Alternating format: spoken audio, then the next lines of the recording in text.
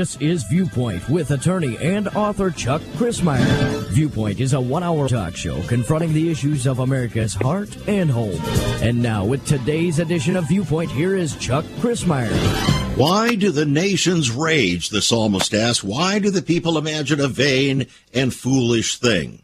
Well, the nations are determining destiny, friends. Even now, the drum roll, you can hear it, announcing the opening of the final curtain on the divine drama of human history, is fading, revealing a spectacular conflict soon to take center stage. Today, with the attack by Hamas and possibly soon by Hezbollah, they're mere skirmishes, my friend, on the near edge of what the Bible portrays is going to take place. The nations are raging. The geopolitical lines and historical alliances that were once deemed destined to endure the ravages of time have shifted dramatically in just a single decade, and arch enemies that have baffled the world are becoming end-time friends.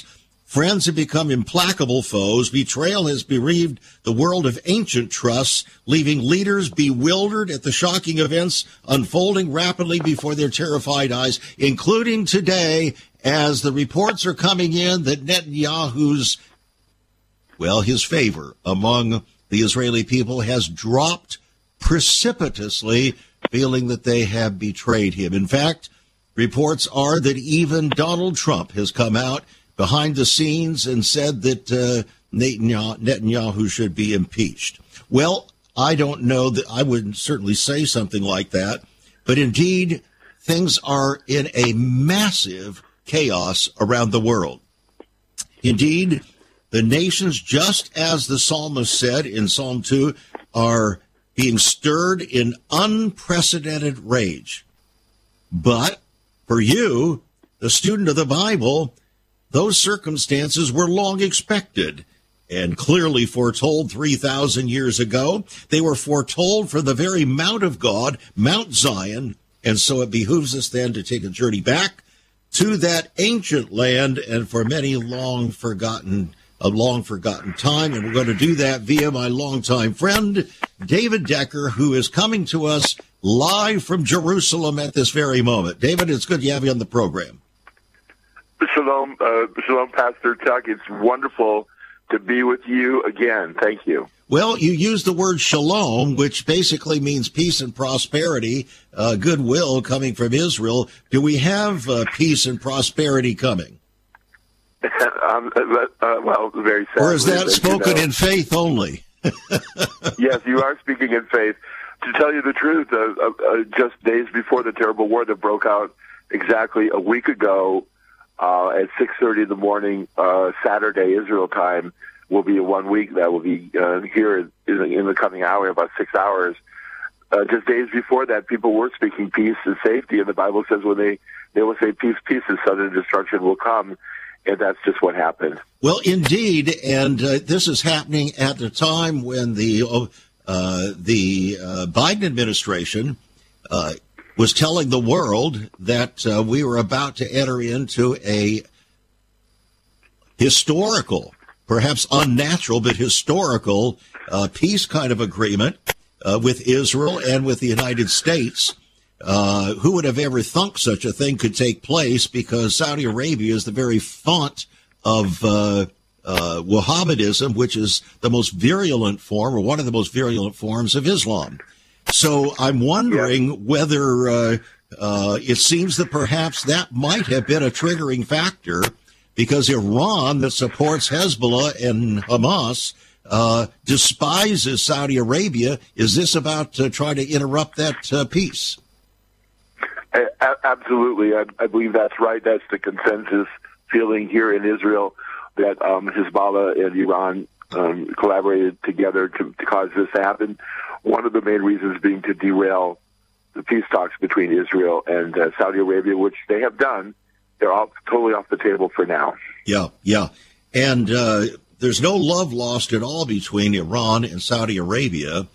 Each one of them has vowed to pursue nuclear power. Saudi Arabia does not currently have it, but they've said if Iran gains nuclear armaments, then Saudi Arabia will pursue the same, and the entire Middle East will explode into a nuclear cauldron. So that's kind of where we sit right now. Give us your initial take there, starting from the moment of the first attacks. You're in Jerusalem, right? Yes. Okay, so you're in Jerusalem. The attacks begin to come. Give us your initial response. Well, Pastor Chuck, at 6:30 in the morning on October 7th, that was Israel's Pearl Harbor. We were attacked by evil, wicked terrorist organization called Hamas. And October 7th now will go down in history all over the world as a day of infamy, another day of infamy, certainly for Israel, a day of infamy. And it is Israel's Pearl Harbor. It's worse than the Yom Kippur War. It's worse than the 9/11 for us. It's worse than the War of Independence. The first 2 days of the battles against Israel, for the first 48 hours, 900 precious Jewish people lost their lives in Israel, which is the greatest loss of Jewish life in a 2-day period since the Holocaust. So, wow, this is the darkest time since for Jews all over the world since 1945, 78 years ago. Wow. You know, I would have thought that the Yom Kippur War in 1973, where Israel's very existence was on the line, there was no preparation. This was Israel's highest holy day. Everybody was, it was a national Shabbat, and so everybody's resting, and then all of a sudden, 3 or 4 nations joined together to exterminate and push Israel into the sea. It was as if it was no holds barred. This was the final effort to completely eradicate and destroy the existence of Israel. How is this worse now? For the first couple of days, it was worse. In the end, you're correct, the Yom Kippur War in the end was worse, although Israel did come out of that victorious, praise the Lord. The reason Israel came out victorious is because for all the faults of Richard Nixon, he did one great thing, and I don't know what else he did that was so great, is he, at the end, sent unlimited arms to Israel, which we were running out of supplies, and he had El Al planes loaded, and they flew back and forth and saved Israel. So we actually, in Israel, we love Richard Nixon because he helped to save Israel. God used him to help save Israel in the 1973 war because, as a young person, his mother told him, Dickie, God loves the Jewish people, and someday God's going to use you to help them. Wow. He remembered those words, and he fulfilled the prophecy of his Christian mother. Very, very interesting. Now, how long have you been in Jerusalem? Well, I came in March of 1980, so I've been here now for 43 years. It's been a wonderful time. Of course, I'm 100% Christian. I have no Jewish blood. In my heart, I'm very Jewish.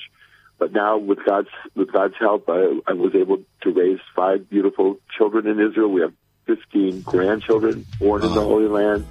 So it's been a wonderful experience. I'm a permanent resident here in Israel, which is very hard to do. Well, indeed, I want to talk to you about that after this break, Dave. Hang in there. Thank you. Friends, 40-some years in Jerusalem, a Christian, that itself is a novelty. We'll talk about that when we get back. Nations are raging. Once upon a time, children could pray and read their Bibles in school. Divorces were practically unknown, as was child abuse. In our once great America, virginity and chastity were popular virtues and homosexuality was an abomination. So what happened in just one generation? Hi, I'm Chuck Christmeyer, and I urge you to join me daily on Viewpoint, where we discuss the most challenging issues touching our hearts and homes. Could America's moral slide relate to the Fourth Commandment? Listen to Viewpoint on this radio station or anytime at saveus.org.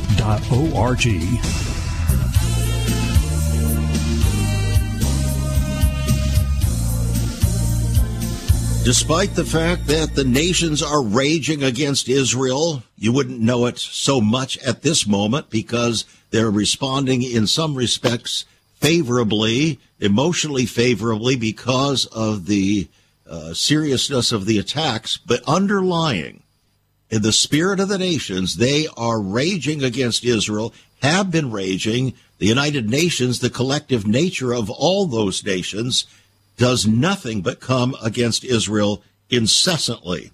So the kings of the earth, as the psalmist said in Psalm 2, the kings and the rulers of the earth have set themselves, confederating against the Lord and his anointed.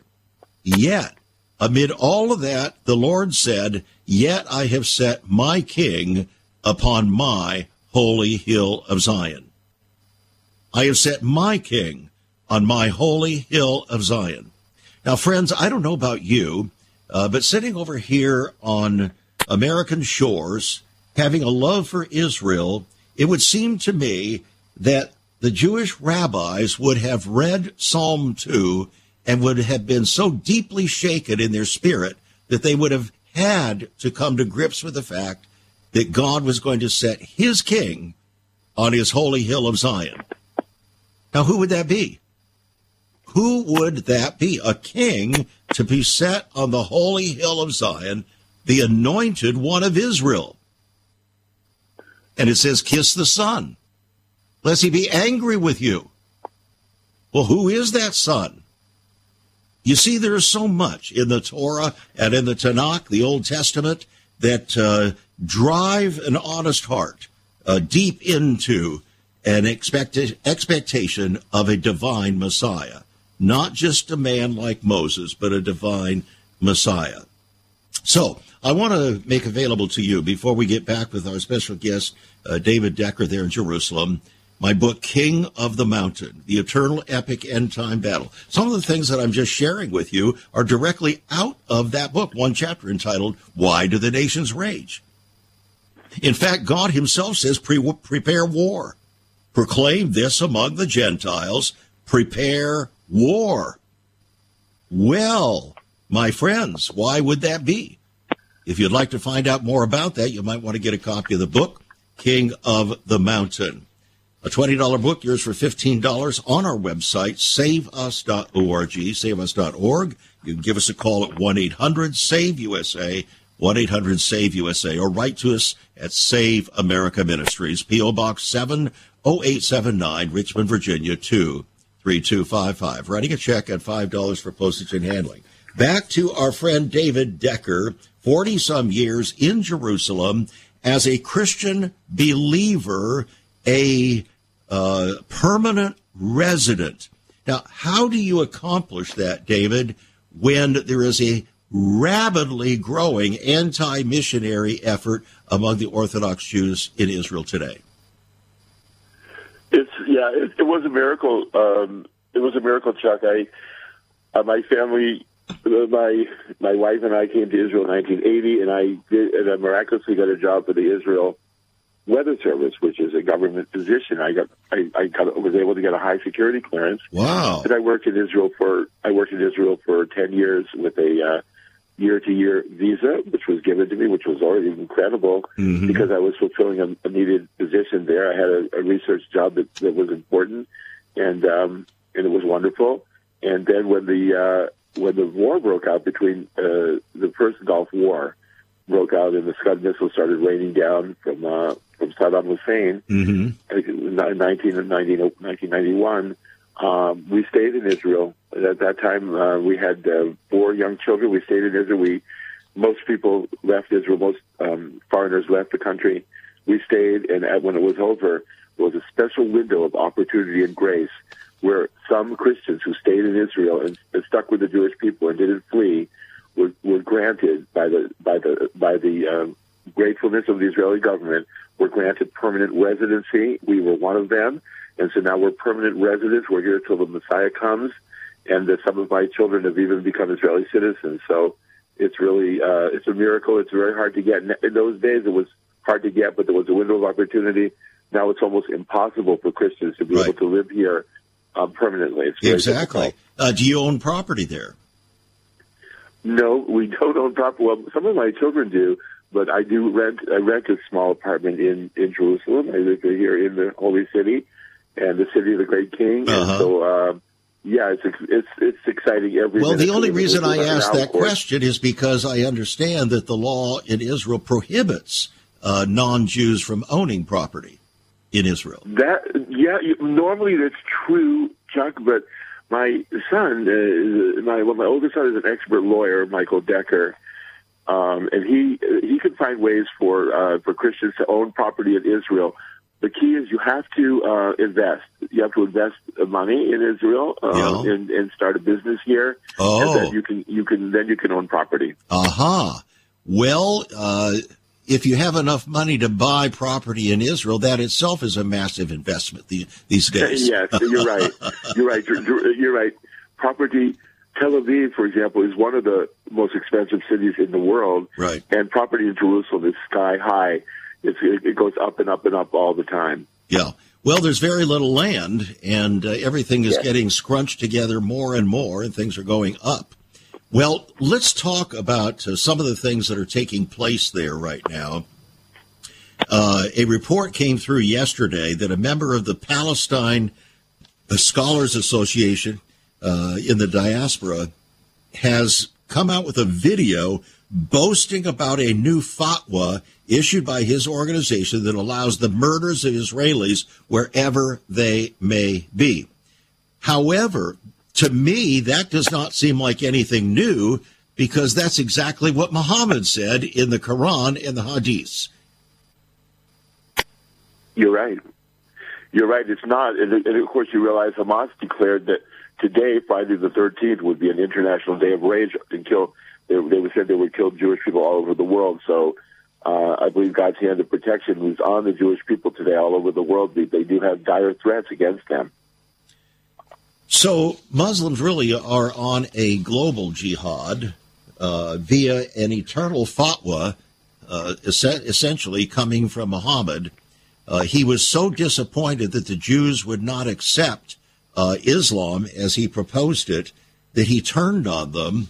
And in the second part of his Quran, completely changed his attitude, and all of the violence proposed against the Jews comes from that second iteration of the latter part of the Quran, which is almost never quoted by those, particularly what you might call very liberal and progressive anti-Jewish people around the world. So in order for people to understand the dynamics of what is taking place, when George W. Bush, after the 9/11 attacks, said that Islam, that Muslims, Jews, and Christians worship the same God, he set the tone for something dramatically contrary to the scriptures, didn't he? Yeah, that's absolutely correct. And it's true that certainly radical Muslims are unite in their hatred of Israel.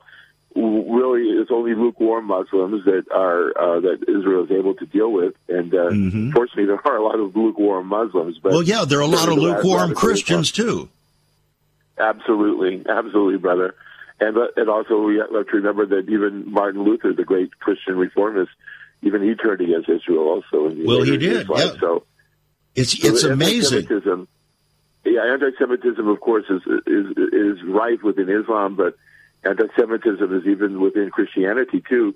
The Yellow Star of David was something that was started by Christians in the Middle Ages, and Hitler just revived it for his evil Holocaust campaign. All right, I want to bring up something that some people may not know about, and that is that immediately before, for about a week before the attack by Hamas on Israel, the news in Israel was a fight among the Jewish people because Orthodox Jews were spitting on Christians. And it was all over the news. It caused Netanyahu to come out and disavow what they were doing. And yet others came out, Orthodox Jews came out and said, this is what we do. This is our tradition, to spit on Christians. So you wouldn't call that anti-Semitism, but it is persecution of Christians. So it's almost as if, the kettle calling the pot black. Would you respond to that? Yeah, that was a horrible incident. These dear Christian dear Christians that were going on the Via Dolorosa. They were sped upon by some extreme ultra-Orthodox Jews, and it was a horrible thing. But I am happy to say that the chief rabbi of Israel and the rabbi of the Western Wall and even other ultra-Orthodox rabbis from Shearim did come out against it and finally said that is not true Judaism to behave like that. Mm-hmm. That's disrespectful, and we're not supposed to disrespect any Christian, any religion, even Christians. So there has been almost universal condemnation in Israel against that, and the ones who perpetrated that are going to jail. And yet, the anti-missionary effort to prevent Christians from promoting the Christian faith in Israel is absolutely verboten, forbidden by the Orthodox Jews. How do you justify or figure all of this? It's one thing to say, well, we don't approve of spitting on you. We just approve of rejecting you altogether. Well, that's true. There is definitely the only law in Israel on the books so far against witnessing, against Christians to hear witnessing. Mm-hmm. There is a law against proselytizing, that you're not allowed to share your faith with anyone under the age of 18 without written permission from their parents or guardians. All right, well, that's very much like what's happening in this country. In other words, exactly. For instance, it was Barack Obama who said, yeah, we have freedom of religion, but we're not going to call it freedom of religion anywhere. We're going to call it freedom of worship. So you have the right to worship inside your church. You just don't have the right to say anything about it outside your church. That's basically the same thing as you're describing there in Israel. That's true. What a distinction. You're right. However, although certainly Israel is not the freedoms here for Christians are not as wonderful as they still are in America, although I know the window's closing there. Mm-hmm. If we compare modern Israel, which is the only democratic country in the Middle East, remember we're surrounded by 22 giant Arab nations from Morocco, over to Iraq. Israel by far is the most tolerant of Christianity in the whole Arab world. Yeah, true. And isn't it fascinating that Syria and Egypt were once epicenters of the Christian faith, including Iraq? Those were all epicenters of the early Christian faith. Whatever happened? Unbelievable. It's true. It's unbelievable. My only response is you're 100% correct, and there is prophetic hope, however, in Isaiah 19, mm-hmm. that one day God is going to cause a highway of peace to be built between Cairo and Damascus, going way through Israel, and Israel and those nations will live at peace with Israel. And we just pray for that day to come. It's certainly not here now. Well, I have a thought concerning that, and I don't know that I've ever asked anybody to respond to that thought, but here it is, and you can cogitate over it over the next break. And that is that God used Egypt to save the children of Abraham, the children of Israel, during a famine, and he used Egypt to save the children of during Joseph's life. So first of all, during Abraham's life, then during Jacob and his sons' lives, used Egypt to save them from the famine. Then Egypt was also used to save Yeshua, Jesus, from the wild death sentence of King Herod in his day. So Egypt, even though a Pharaoh arose who knew not Joseph, initially Egypt was favorable and opened its arms of hospitality to Israel. Secondly, Assyria. Abraham is Assyrian. His son, Isaac, went to Haran in Assyria to get himself a wife. It seems to me that those things actually are what allow God to ultimately give favor to Assyria and to Egypt, as opposed to other nations. Give me your take on that right after this break. Friends, we're talking with David Decker in Jerusalem. I hope you'll stay tuned. We have barely scratched the surface here today. There is so much more about Chuck Crismier and Save America Ministries on our website, saveus.org.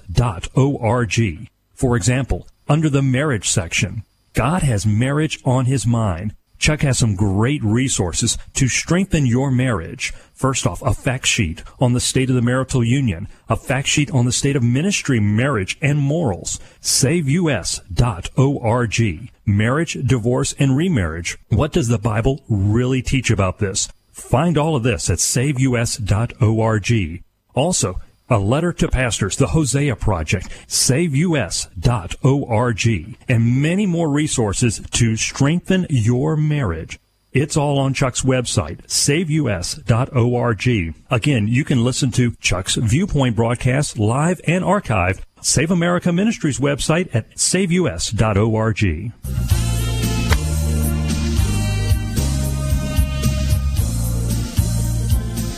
Some have called the attack by Hamas on Israel as Israel's 9/11. Our guest today says, no, I think it's even worse than that. It's Israel's Pearl Harbor, a day of infamy. I think most of us would agree with that, and we grieve over what's happening there, and we pray for the peace of Jerusalem. We pray for direction for the Jewish people, for their safety, and so on. Now, David, I threw a knuckleball to you, or maybe a curveball, concerning why God would show favor to Assyria and Egypt as opposed to other nations. Why would he do that? Well, I think you have a keen insight there on Scripture, brother, and I think you're correct. That is the origin of God's favor toward those, ultimately toward these two countries. And given any possibility, God will eventually bless them, and bring them into peace with Israel, which will be an incredible thing. Well, he certainly didn't show that same favor to Amalek, or the Amalekites, and he certainly didn't show that favor to the Edomites.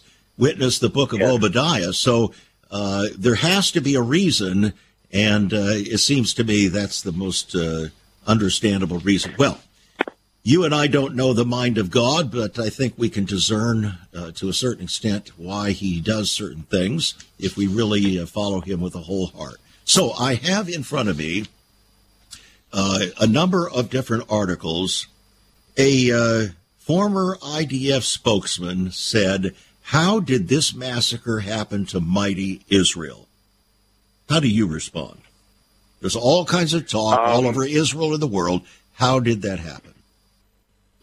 I agree with that former IDF spokesman. I read that article also. It was hubris, overweening pride, arrogance, complacency, whatever you want to call it. Mm-hmm. Israel was caught with their pants down, and it's a security fiasco of colossal proportions. And sadly, because I do like the Prime Minister, Bibi Netanyahu, this will finish his career. His political career is ending in ignominy, and it's because he has to be held responsible for this. Israel was blinded of what was going on in front of them. Hamas was very clever. For the last 2 years, Chuck, they've been pretending this. They've been saying to Israel for the last couple of years, look, even though we still hate you, we've decided not to do war anymore for now. And we want to build up the economy and help the regular people in Gaza. That was completely false, of course. And Israel actually started to believe it. Meanwhile, Mohammed Deif was masterminding, evil genius was masterminding this plot for the last 2 years, Chuck. For the last 2 years, in hiding away in Jordan, he was planning even the day that it would be October 7th, 2023, on a Jewish holy day, Simchat Torah, a Shabbat, at 6:30 in the morning. This was on his schedule for 2 years. So Israel was completely blind to this and was lulled into apathy. And to the point, you won't believe this, but all the troops, let's say we had 100,000 forces of IDF all surrounding Gaza to protect Israel from any incursions from Gaza. Right. That was reduced by 80%. And they were sent to the West Bank to protect the Jewish settlements, which were under threat, because that was also part of the plan. They were working with terrorists in the territories. Hamas was working with them to distract Israel, and then it all happened. And that was on a day when it broke out. And that was in a day at the culmination of the Feast of Tabernacles, was everybody was sitting around sipping mint juleps in their sukkahs. Absolutely, and it was, and the whole country was in shock. In the first 3 hours of that war, we now know, Chuck, that 3,000 terrorists broke out of Gaza. 3,000, and Israel, and it took 6 hours for the IDF to even respond to what was going on in 22 settlements, Jewish settlements in kibbutzim, all around Gaza. And they couldn't believe it. They figured they might get 2 miles into Israel. Some of them got 20 miles into Israel in those first 6 hours. Wow. And Israel eventually did, with God's help, eliminate 1,500 of those wicked terrorists. They were killed by Israel after brutal battles. But 1,500 of them went back into Gaza. And some of them brought the hostages with them. Mm-hmm. And we now know there are probably around 150 hostages in Gaza being held by these evil terrorists. And indeed they are. When you look at the photographs of what they did to their victims, it is nothing short of, as many have said, barbaric. There is no humanity in what they did. It's not just defending. It's not just seeking freedom. It was barbaric. And I think that's what stirred up so many in the world, even among the EU, where they're not all that favorable toward Israel normally. So Ben Carson, the meek and mild Ben Carson, came out and said the U.S. should be worried after the Hamas attack. He says, we are sitting ducks for exactly what happened to Israel. How do you respond? He's 100% correct, and Hamas itself has declared in a video 2 days ago, the leaders of Hamas spread all over the world and said laughingly to the whole world, what we did on October 7th is just a preview of what we plan to do all over the world. Eventually, we are going to slaughter all the Christians and all the Jews on earth, everyone who does not convert to Islam. That is the goal of Hamas, worldwide radical Islam. And so it will eventually, they will come to America. If not Hamas, then some other Islamic, ultra-Orthodox, ultra-radical Islamic group will rise and will terrorize America. It's bound to happen. Well, the reality is that Jerusalem is the holy grail of jihad. It's the symbol of Islam's triumph over the whole world to establish an Islamic throne upon the Temple Mount. And they've already declared that. There are others, by the way, Gentiles, that have declared that as well, other than Islam. But the reality is that this is nothing new. This is something that Islam, that's endemic to the very spirit and heart of Islam. And I think people in the West are not willing to receive that. They're not willing to understand that, how deep this really goes. But they are true believers.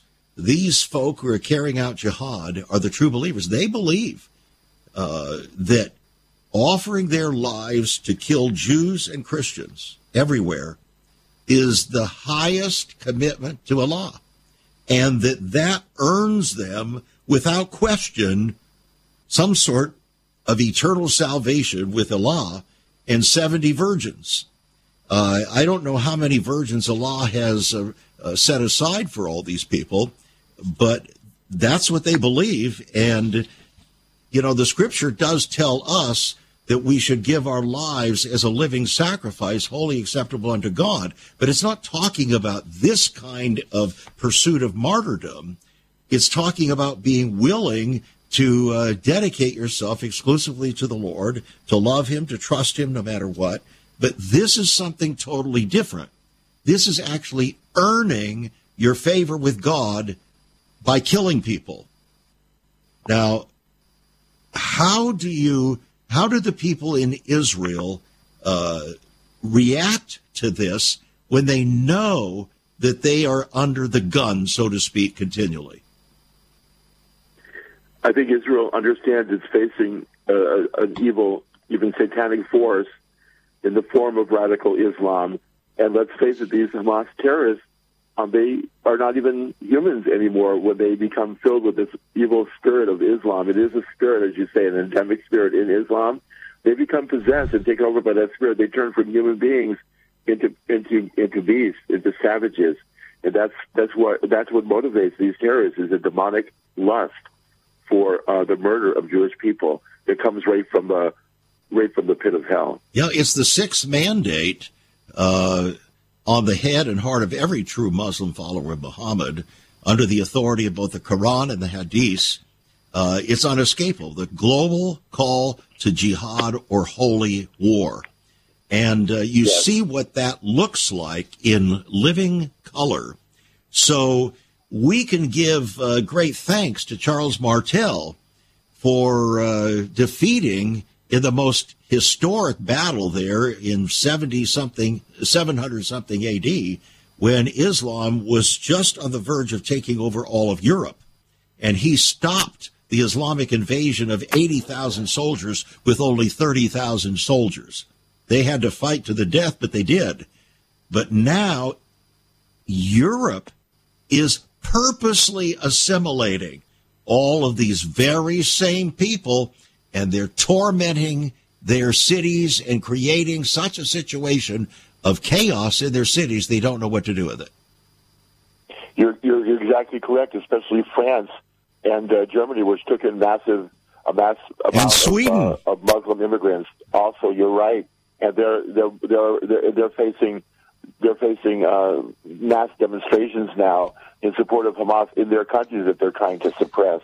Listen, I also want to tell you that we have many reports that I know of missionaries that are in the Arab world, and the good secret is this: that Muslims, by the hundreds of thousands, are turning to Christ now all over the Middle East. That's the good news. Even in Iran, there's a powerful underground Christian church, lovers of Jesus, of over 2 million, and we pray that they will rise up. And Iran will have a revolution that will remove their wicked leadership. But all over the Arab world, many Muslims are getting sick and tired of Islam and turning to Christ. It's a wonderful phenomenon.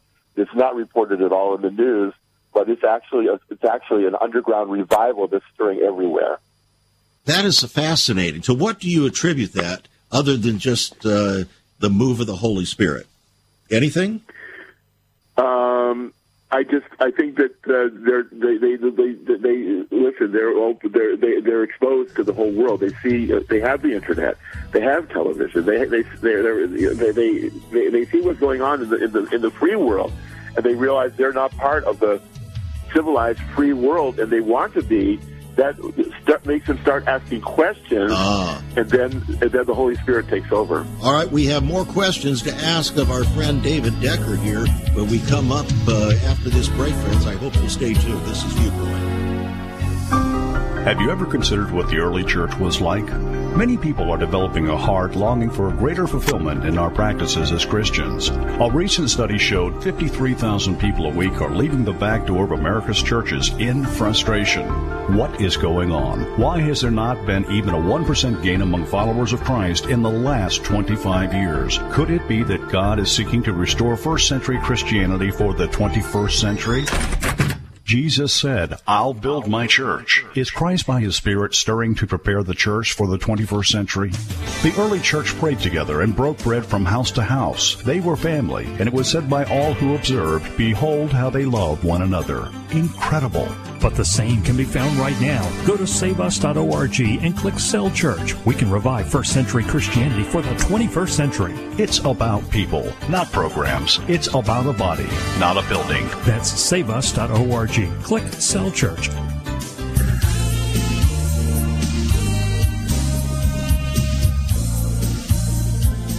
Has the U.S. government betrayed Israel?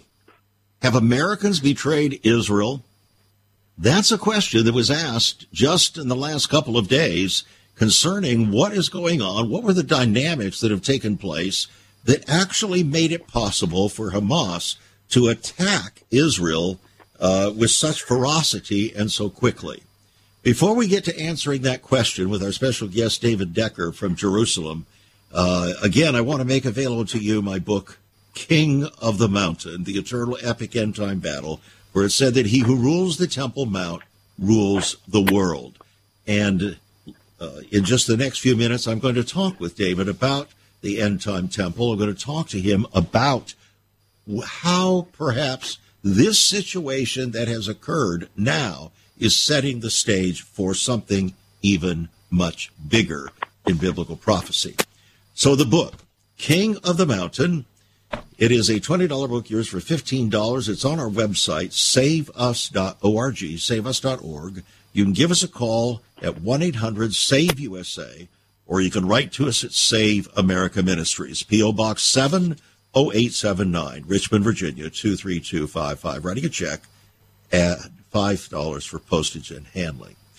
So the question first, David, is, has the U.S. government betrayed Israel and Americans? A podcaster there in Israel came out and penned a scathing essay laying much of the blame for the attack at the feet of the U.S. government in America's betrayal of Israel. He condemned both U.S. foreign policy and criticized what he views as Israel's foolhardy reliance upon America as an ally. Now, this goes back to Barack Obama and how he was playing footsie with Iran and gave him $150 billion of American taxpayer money to seduce them into declaring that they would wait 10 years to develop a bomb.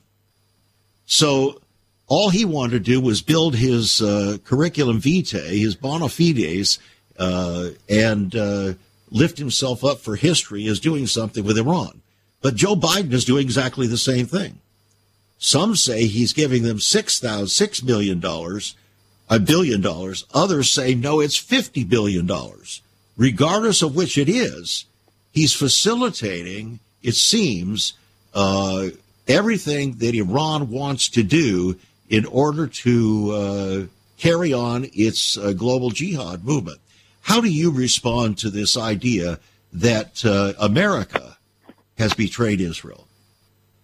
Well, the Muslim nations that hate Israel, they smell weakness in the Biden administration. They saw what happened in America's cowardly withdrawal from Afghanistan, which horrified many of us. They see what's going on in the ridiculous peace talks between America and Iran, and as you say, the support in the many billions of dollars of that evil regime. And they realize that America is weak, and when they see America is weak and doesn't truly have the back of Israel, they've taken advantage of that, and it certainly did help precipitate this current war. You're absolutely right. So at the very best, they smell blood in the water. Exactly. Yeah. Chuck, I do want to share with you a story of Christian heroism that you're never going to hear in the media. Go for it. In the first 6 hours of the war, there were many Jewish heroes that we now realize laid down their lives to save people because the IDF was nowhere to be found, and they were real Jewish heroes. But there have been Christian heroes too that are unsung heroes. Let me give you an example. During those first hours of the war, a precious Jewish grandmother, 85 years old, wheelchair bound, her name Yafa Adar, Holocaust survivor. Imagine she went through the Holocaust. She was taken hostage by Hamas in one of those settlements surrounding Gaza, Jewish settlements. Before the abduction, listen to this, her Christian Filipino caretaker was given an option by wicked Hamas to stay behind. She refused to stay behind and to leave her patient and friend. Now they're both being held captive together somewhere inside Gaza by these cruel Karens. It would take an absolute miracle for them to survive this ordeal. And the story reminds us, Chuck, of Ruth's attachment to Naomi in the book of Ruth, chapter 1. I will not leave your side. Where you go, I will go. Your people will be my people. Your God will be my God. And this story needs to get out. That's wonderful. Anything else like that you could bring to our attention? Yes. Another case of Christian heroism that's completely untold, unreported. took place in Gaza. Keep in mind that although it's a 2.2 million population of Muslims, mostly Sunni Muslims, that Hamas rules over in Gaza, one of the most densely populated places on earth, there is a minuscule Christian population, just 1,100 Christians. That's called a remnant. Orthodox. It's a remnant, and I must tell you, it's a remnant. I must tell you, in my book, almost all of them are true believers. I'll tell you why, because almost all of them are ready to suffer and die for their Christian faith. And if you're ready to suffer and die because of your love for Jesus, you're a true Christian, and you're a Christian hero in my book. Yeah. And so an evangelical, it's very rare for them to be evangelical, but an evangelical Christian, 21 years old, I know this because of a missionary friend of mine that worked in Gaza told me that he knows for a fact that on Sunday, at the beginning of the war, just days ago, a 21-year-old evangelical Christian youth living in Gaza, he tried to help a captured Israeli soldier that was being held in Gaza and being horribly mistreated inside Gaza City where he lives. Mm-hmm. And for daring to show mercy to this man, the brains of this dear Christian brother were blown to smithereens by a terrorist. So he's an amazing hero. He's a true Christian martyr. And, of course, he's now in heaven with his Lord and Savior, Jesus Christ. But that story is not being told. And so we need to know there are some Christian heroes also here. You know, there's a sense, David, in which here in America, there's this exceptionalist thinking that somehow we're insulated for any of these kinds of trials and tribulations. But the reality is we're not. And what you didn't know is that I am currently finishing up chapter 6 in my new book called When Persecution Comes. And it is showing the dramatic rise in persecution, not just around the world, but right here in the United States. It is something that nobody wants to talk about unless it be on further shores out there somewhere. But the reality is it's coming, and what concerns me, David, is that people are not, particularly in the Western world, professing Christians are not prepared to stand in the evil day. What say you? Yes, you're so right. I believe that also that many Christians in America have been lulled into passivity. We've had it good for decades, but that time is going to come. The Bible says so, and God will actually use that. Like the Bible says, first He sends fishers, then He sends hunters. Yep. This happened in Nazi Germany. To drive the Jewish people back to their homeland. As evil as the Holocaust was, God used it to create Israel in 1948 because there was a tiny window of sympathy in the world that doesn't exist anymore that allowed the world by just one vote to in the UN, which is the only good thing the UN ever did, was to pass a resolution allowing for the creation of Israel. Really, they should have just packed up and closed the UN at that point, because that's the only good thing they ever did, and that's the only reason they even existed, was to do that, create Israel. Very interesting. Instead, it became in Israel we call it, the UN stands for the United Nothing. And that's what it is. They're just a big nothing. All right. Well, now you've spent 40-some years over there in Jerusalem, and tell us briefly what you're doing there.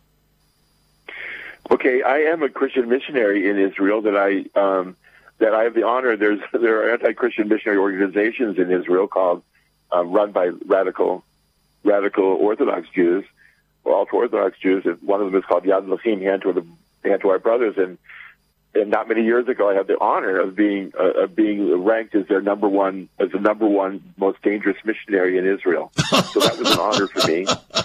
Okay, that was D-Day for you, right? David Decker, yeah, D-Day that was for great. you. Yeah, I'm not really that dangerous, Doug. You know me. I'm not that dangerous, right. And I wish I was as dangerous as they said, because I have had the privilege of leading many scores of precious Jewish people to the Lord and baptizing them. But I wish it was much more. And but that still makes me one of the most dangerous missionaries. So it's but I continue, even I'll be 70 in the next year. But I continue to actively share the gospel here in Israel and evangelize. And it's a wonderful privilege to live in Jerusalem, the city of the great King. I live here in Jerusalem, the city of the great King, and of course I communicate what's really happening in Israel to when I have opportunities like this on Christian radio and other Christian venues, to churches and Christians all over the world. And I'm just thrilled to continue to live in Israel and to be able to serve the Lord here. I do believe that that the greatest days. I know it sounds incredible. It sounds impossible now because it's so dark days for Israel at the moment. But I believe that great days are ahead for the Jewish people, because we know before the return of Jesus Christ at the end of the tribulation, the second coming of the Lord, that many Jewish people are going to turn to Christ, and in fact they're going to cry out, Baruch haba b'Shem Adonai, blessed is he who comes in the name of the Lord. And in a sense, Chuck, it's the invitation of those hopefully millions of Jewish people at the end of the tribulation that helps precipitate the second coming of Jesus Christ. There you go. As Jesus said when he wept over Jerusalem in the Mount of Olives, you will not see me again. He was speaking to the Jewish people of Jerusalem. Right. You, the Jews of Jerusalem, will not see me again until you cry out, Baruch haba b'Shem Adonai. And so Jesus is waiting for two things: the okay of the green light from Father God and the invitation of his own people. And he will come back and sit on the throne. He will sit on Zion's hill, the king, as you quoted from Psalm 2. And he will, for 1,000 years, Jesus Christ of Nazareth will rule over the world from the third temple in Jerusalem. Well, that brings us to the final question. Does this situation now set the stage, perhaps, for a dramatic cry for peace now with Israel? Israel seeing that they're vulnerable as never before. Somebody comes along and said, look, we can bring peace with you all, and here's what we're going to do. We're going to help you build a temple. And if they do that, somebody comes along and says that, Maimonides declared that will have to be the Messiah.